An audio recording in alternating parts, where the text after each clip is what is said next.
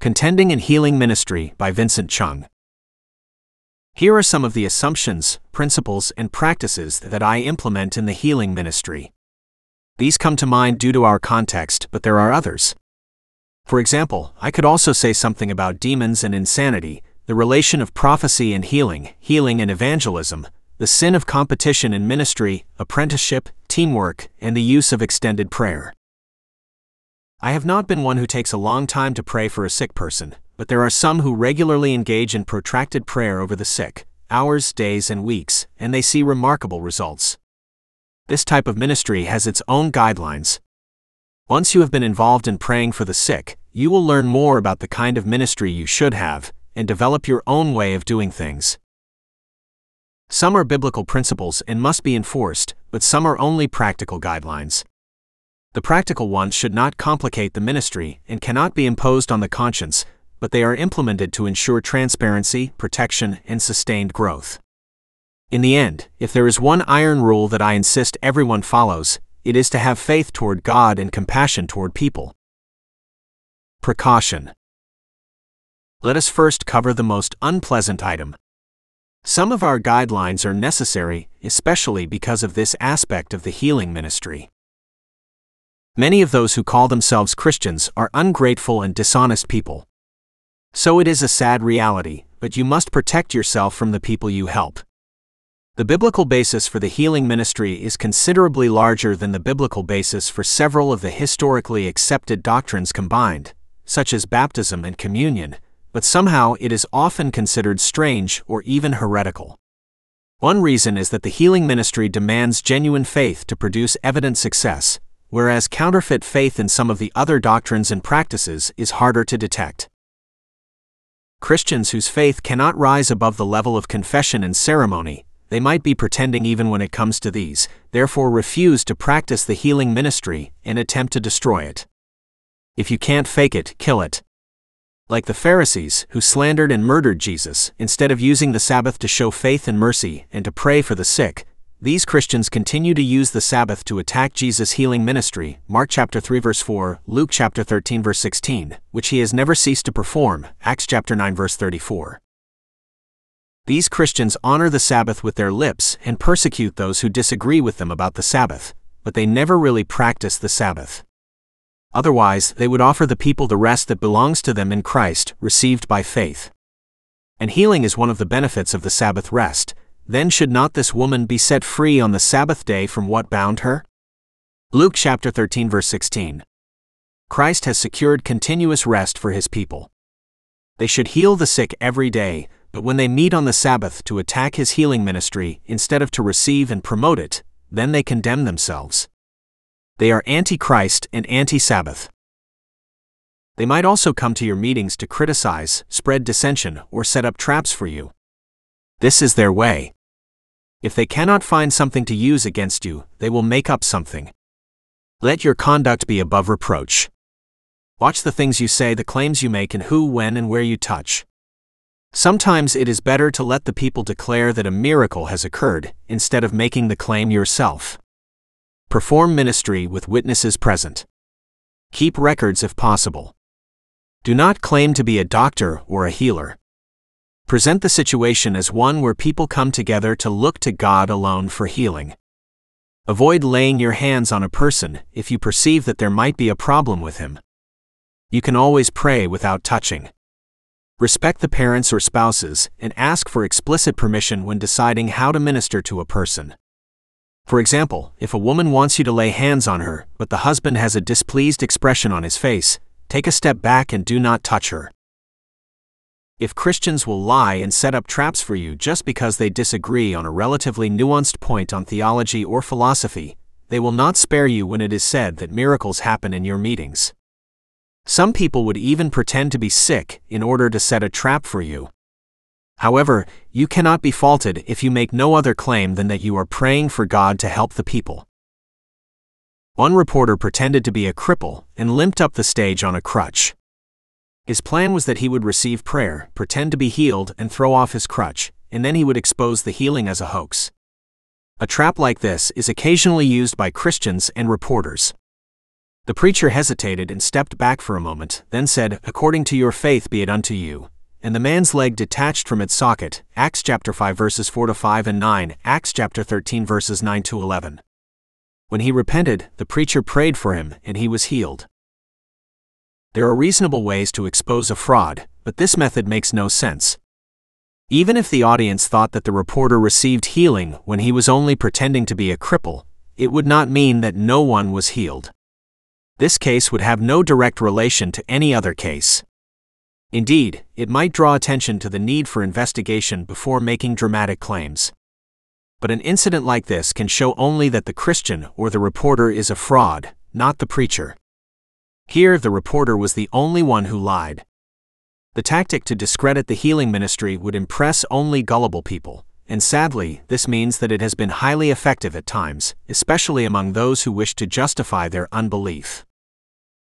It is likely that most of the underhanded attacks and slanders will come from the Christians, the religious establishment, the watchers of the cults, the defenders of the faith. Some of them have established whole empires that receive donations and sell products in order to criticize those who receive donations and sell products. You see, if you cannot capture the stupid charismatic market, you capture the stupid cessationist market. If you cannot defraud those who are not very smart, you defraud those who think that they are very smart. As long as you are dealing with stupid people, you get paid either way. Apologetics can be a pretty lucrative industry if your conscience can take it.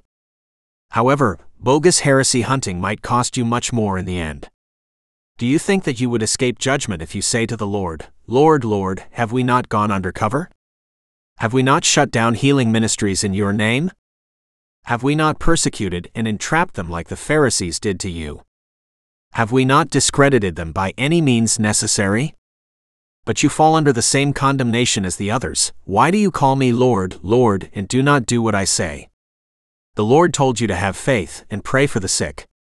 If you do not like how other people are doing it, you do it. If you are not doing it, then you are at least as bad as the people you criticize. Christians have always been the most hostile and devious enemies of Christ and of his healing ministry, but others will also interfere on occasions. You should have this in mind and develop measures to keep everything transparent and everyone safe. Do not be so ready to believe gossip and slander against a ministry. It might be someone's way to cover his own tracks. Glory. God is pleased only when we have faith in him, believing that he is a rewarder of those who seek him. Hebrews chapter 11 verse 6. Yes, he wants you to see him as a rewarder of faith. He is pleased when you have the faith to get stuff from him. The faith that pleases God receives not only spiritual blessings and persecution, although it includes these, but all kinds of material blessings, deliverance, territory, children, entire kingdoms, miracles of healing, miracles of nature, miracles of resurrection, miracles of military conquest, and this is only Hebrews chapter 11. A person who thinks that he is too pious to receive stuff from God by faith is not spiritual, but a high-minded religious phony. Stupidly saying "for the glory of God" all the time means nothing. If you think that you are too good to receive from God, then you are the worst believer ever, if you are a believer at all. Why don't you step down from that religious pedestal, humble yourself, and ask for your daily bread? You are so high on the glory of God that you have become delirious and you cannot even stick to English, soli Deo Gloria. But you know nothing about God's glory. You keep thinking that giving him glory has to do with how much you do for him, how much you sacrifice for him, how much you suffer for him. Jesus knew all about you. You are the prodigal son's obnoxious brother, Luke chapter 15 verses 25-32. You think you are some Christian elite, some theological expert, but you are nothing more than self-righteous garbage. You pray, "God, I thank you that I am not like other men, Arminians, Pentecostals. I come to church every Sunday, but not every day like the charismatics. I don't even go to the grocery store or touch a newspaper on the Sabbath. And I baptize my babies right." Luke chapter 18 verses 11-12. You are just spiritual landfill. Even the prodigal son, whose only talent is to take and take and take from the Father, is better than you by far. At least in all his taking, he displays the Father's generosity and forgiveness. You have it all wrong. Your whole religion has been upside down. God's glory is not in how much you do for Him, but in how much He has done for us in Christ, not in how much you sacrifice for Him, but in how much He has sacrificed for us in Christ, not in how much you suffer for Him, but in how much He has suffered for us in Christ. Indeed, God is glorified when we suffer persecution, something that you know a lot about since you persecute so many believers. But even when that happens, it seems we get more out of it than He does. Matthew chapter 5 verses 10 to 12, Acts chapter 5 verse 41, Hebrews chapter 10 verses 34, 1 Peter chapter 4 verse 14. God's glory is in healing, John chapter 11 verse 4. He glorifies Himself by giving to us, not by receiving from us. You do not glorify God by showing how good you are to Him, but He glorifies Himself by showing how good He is to you. God pays His own bills. In fact, His glory is that He pays for everyone at the table. He doesn't need you to pay your share. He doesn't need you at all, not even a little bit, Acts chapter 17 verse 25. Why don't you receive from God as a child? But no, you are better than that. You want to be a pompous ass donkey, for the glory of God. And no smart aleck with a Bible is going to stop you from rubbing it in, around, and everywhere, before the face of God, Coram Deo. Compassion. Jesus devoted so much time to the ministry of healing, sometimes performed in public to reach as many people as possible, sometimes performed in secret, and not done to prove anything. He could have spent more time teaching the people, or even writing books, or doing some other kind of ministry, or performing other kinds of miracles. But He healed the sick, and healed the sick, and healed the sick. Then He healed the sick, and healed the sick, and healed the sick. Healing time is not wasted time. He had compassion on the people, healing all that were oppressed of the devil, Acts chapter 10 verse 38. Recall a time when you were sick, perhaps with a fever or injury. Then imagine that some people feel like that, or much worse, all the time year after year with no end in sight. Have compassion on the people. Follow the way of love. Love can heal anything. Rather than obsessing about spiritual gifts or some special anointing, direct your attention to relieve the people's suffering and to showing God's concern for them. Do not worry about having this or that spiritual gift. God has all the gifts. Teach people to have faith in Him, not in you. Guarantee. Always speak in faith, but in general, do not guarantee that healing will come to a particular person, or that it will come at a particular time. This is not due to the fact that God is sovereign, as if this means you can never know what would happen. As one preacher said, I always know what God is going to do. He will do what He said. It's people I can't figure out. You usually do not know the sick person's condition. He might have been conned by the master heresy of cessationism, or received some other false teaching. Perhaps he has experienced many disappointments, and now he is filled with doubt and cynicism that might take some time to dismantle. Even if you are confident that he would be healed, you might not know how it would happen. It might be a gradual healing, and he might be healed as soon as the next morning when he wakes up, so that a guarantee of immediate healing might needlessly lead to doubt and discouragement. Nevertheless, there are times when you can declare that a person would be healed right then and there. And there are times when you can declare that a person has been healed, even when nothing has changed in terms of appearance. This is foolish when it comes from presumption or a desire to impress the audience, but there are genuine instances of such faith. When you know it, you know it. Repetition. Praying for healing again and again can come from faith or from doubt. It depends on why you keep asking. Elijah prayed again and again, but he prayed in faith, and James refers to his example in the context of praying for healing. James chapter 5 verses 15-18. Repeat if you expect a breakthrough. Do not repeat if you do not really think that anything will change. Let another person pray, or talk things over with the sick person to see if you can discover the hindrance. The need for repetition in itself does not signal error or weakness in the ministry. Jesus made 2 attempts on a blind man before the healing was complete. Mark chapter 8 verses 22-26. Some people are puzzled by this because they have a defective understanding of Christ and of spiritual operations. Jesus said that he worked miracles by the Spirit of God, Matthew chapter 12 verse 28. If he worked miracles solely as the Son of God, then he would not have needed the anointing of the Spirit in the first place. He ministered under the same Spirit by which we receive power to work miracles, Acts chapter 1 verse 8. He was fully God and fully man the whole time, but as he functioned in the office of the Messiah, he ministered by the Spirit of God. Spiritual operations on this level has much to do with faith, Galatians chapter 3 verse 5, among other things. Jesus did not work many miracles when there was much unbelief, Matthew chapter 13 verse 58. Perhaps sometimes for this reason, when a place was filled with skeptics, he removed them before he performed the miracle, Matthew chapter 9 verse 25, and perhaps sometimes also for this reason, he removed the person from the crowd before he ministered healing to him. A number of variables are involved in this kind of ministry, and these could result in the need for repeated attempts, counseling, and so on, before the healing is complete. 1 Kings chapter 17 verses 21, 2 Kings chapter 4 verse 34. God's sovereignty is indeed a factor, but not in the way many people think. He often sovereignly overrides unbelief and performs miracles either upon the skeptics or before the skeptics, even those extremely hostile to the gospel and to the healing ministry. After all, one of the purposes of miracles is indeed to confirm his revelation, most often not his new revelation, but his old revelation. In other words, God's sovereignty ensures that there are many more miracles than what our measure of faith might permit us to expect, Ephesians chapter 3 verse 20. Instead of exploiting this precious doctrine of divine sovereignty as an excuse for failure, it becomes the basis for an assurance of success. Failure. When someone is not healed, it has been said that we should never blame it on unbelief, because it brings a sense of shame and helplessness when the true explanation is the sovereignty of God.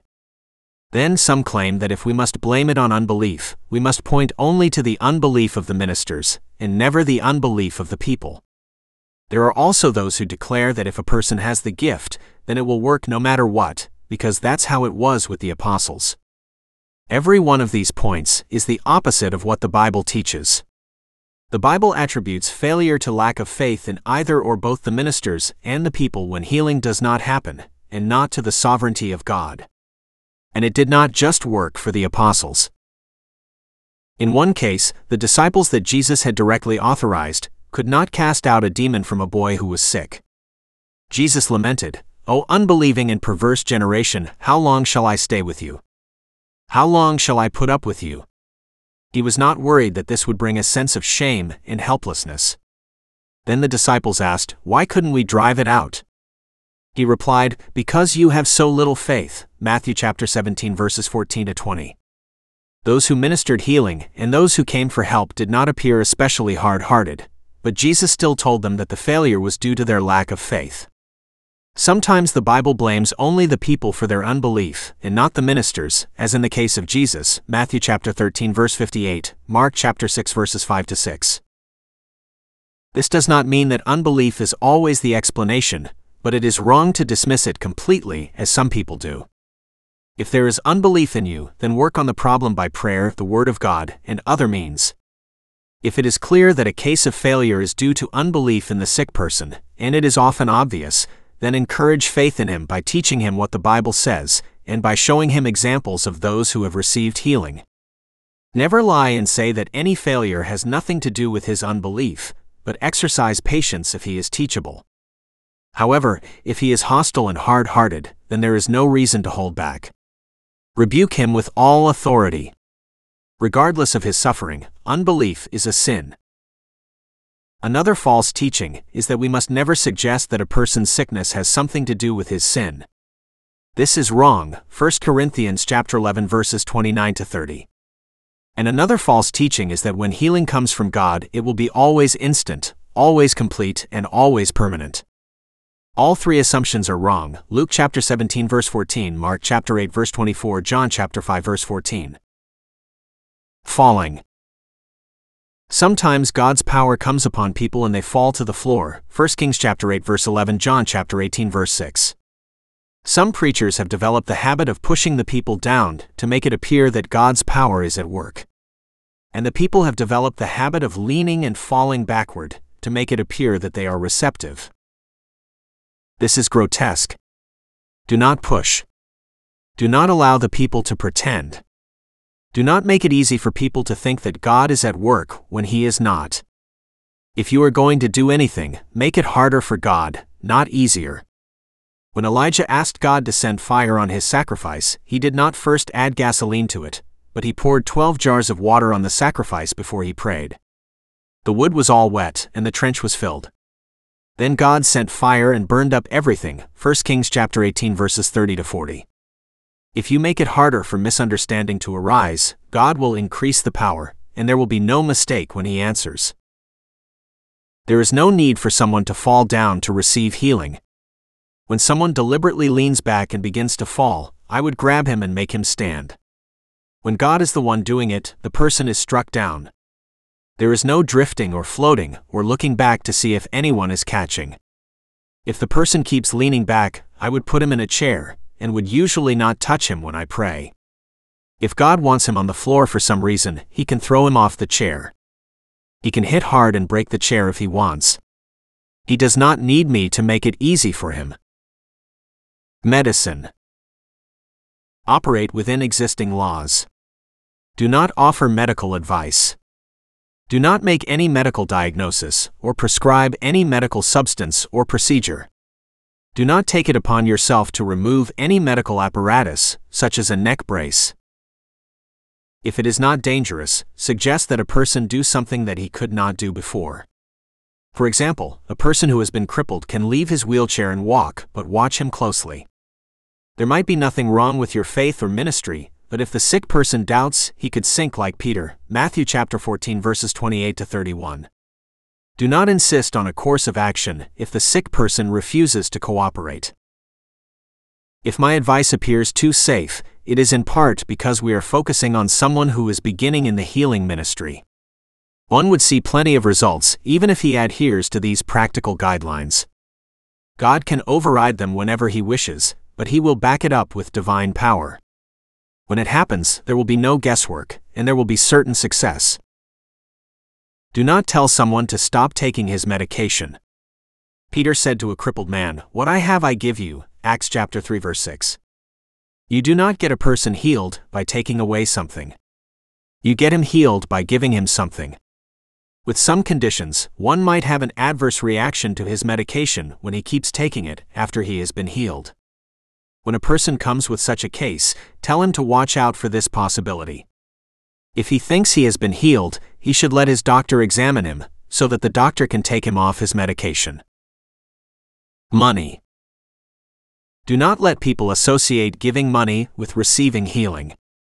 Do not ask for money in exchange for or in connection with prayer for healing. When people can see that God is at work, if you ask for money, they will give. Do not ask. Do not take advantage of the people or exploit them. Do not buy and sell when healing ministry is occurring. Do not open the book table or conduct business. If you must offer products during healing ministry, give them away. Do not allow the people to form a false impression of how this works, as if it has to do with anything other than the grace of God and faith in the name of Jesus. When people see that the sick have received healing, or when they have received healing for themselves, some of them would come up to me and stuff cash into my pocket while I am talking to others. Some people would reach out to shake my hand, and when I take my hand back, there would be a wad of cash in it. Others would throw money into my bags and containers while I am not looking, or they would hide money in places for me to find later. At first, I did not realize people would do that, so I did not know to anticipate it or regulate it. This would happen even if you only preach, but it tends to happen more when there is also healing. It is fine to receive financial support for a ministry, 1 Corinthians chapter 9 verse 14, but do it in a context and in a manner that will not allow people to perceive it as an exchange. Freely you have received, freely give, Matthew chapter 10 verse 8. As much as possible, encourage the people to give when they are not emotional or taken up with the shock of witnessing the healing miracles. Set up a system for people to give to the ministry, but disassociate it with the immediate environment of receiving prayer for healing. This is especially important when there are unbelievers or immature believers in the crowd, 2 Kings chapter 5 verses 15 to 16-26, who lack understanding in the matter of giving and receiving, Philippians chapter 4 verse 15. Teaching. Our topic is the healing ministry in the form of praying for the sick, but an essential aspect of the healing ministry is to teach the people to pray for themselves and receive healing that way. God would heal a non-Christian when a believer prays for him, but all Christians have full access to God. They can enter the throne of grace directly, without any mediator other than Jesus Christ, and receive healing by faith. However, they either need someone to teach them the Word of God about healing, or study the topic for themselves. Romans chapter 10 verse 17, Galatians chapter 3 verse 5. Although it is less immediate and glamorous, this is an essential work in the healing ministry, because it offers the people permanent access to healing, and also opens the door to their own ministry to pray for the sick. They will learn that healing comes from God through faith, and they will not have to look to you as someone special. Acts chapter 3 verse 12-16. The Word of God will enable them to pray for themselves, to pray for others, and to teach others how to receive healing.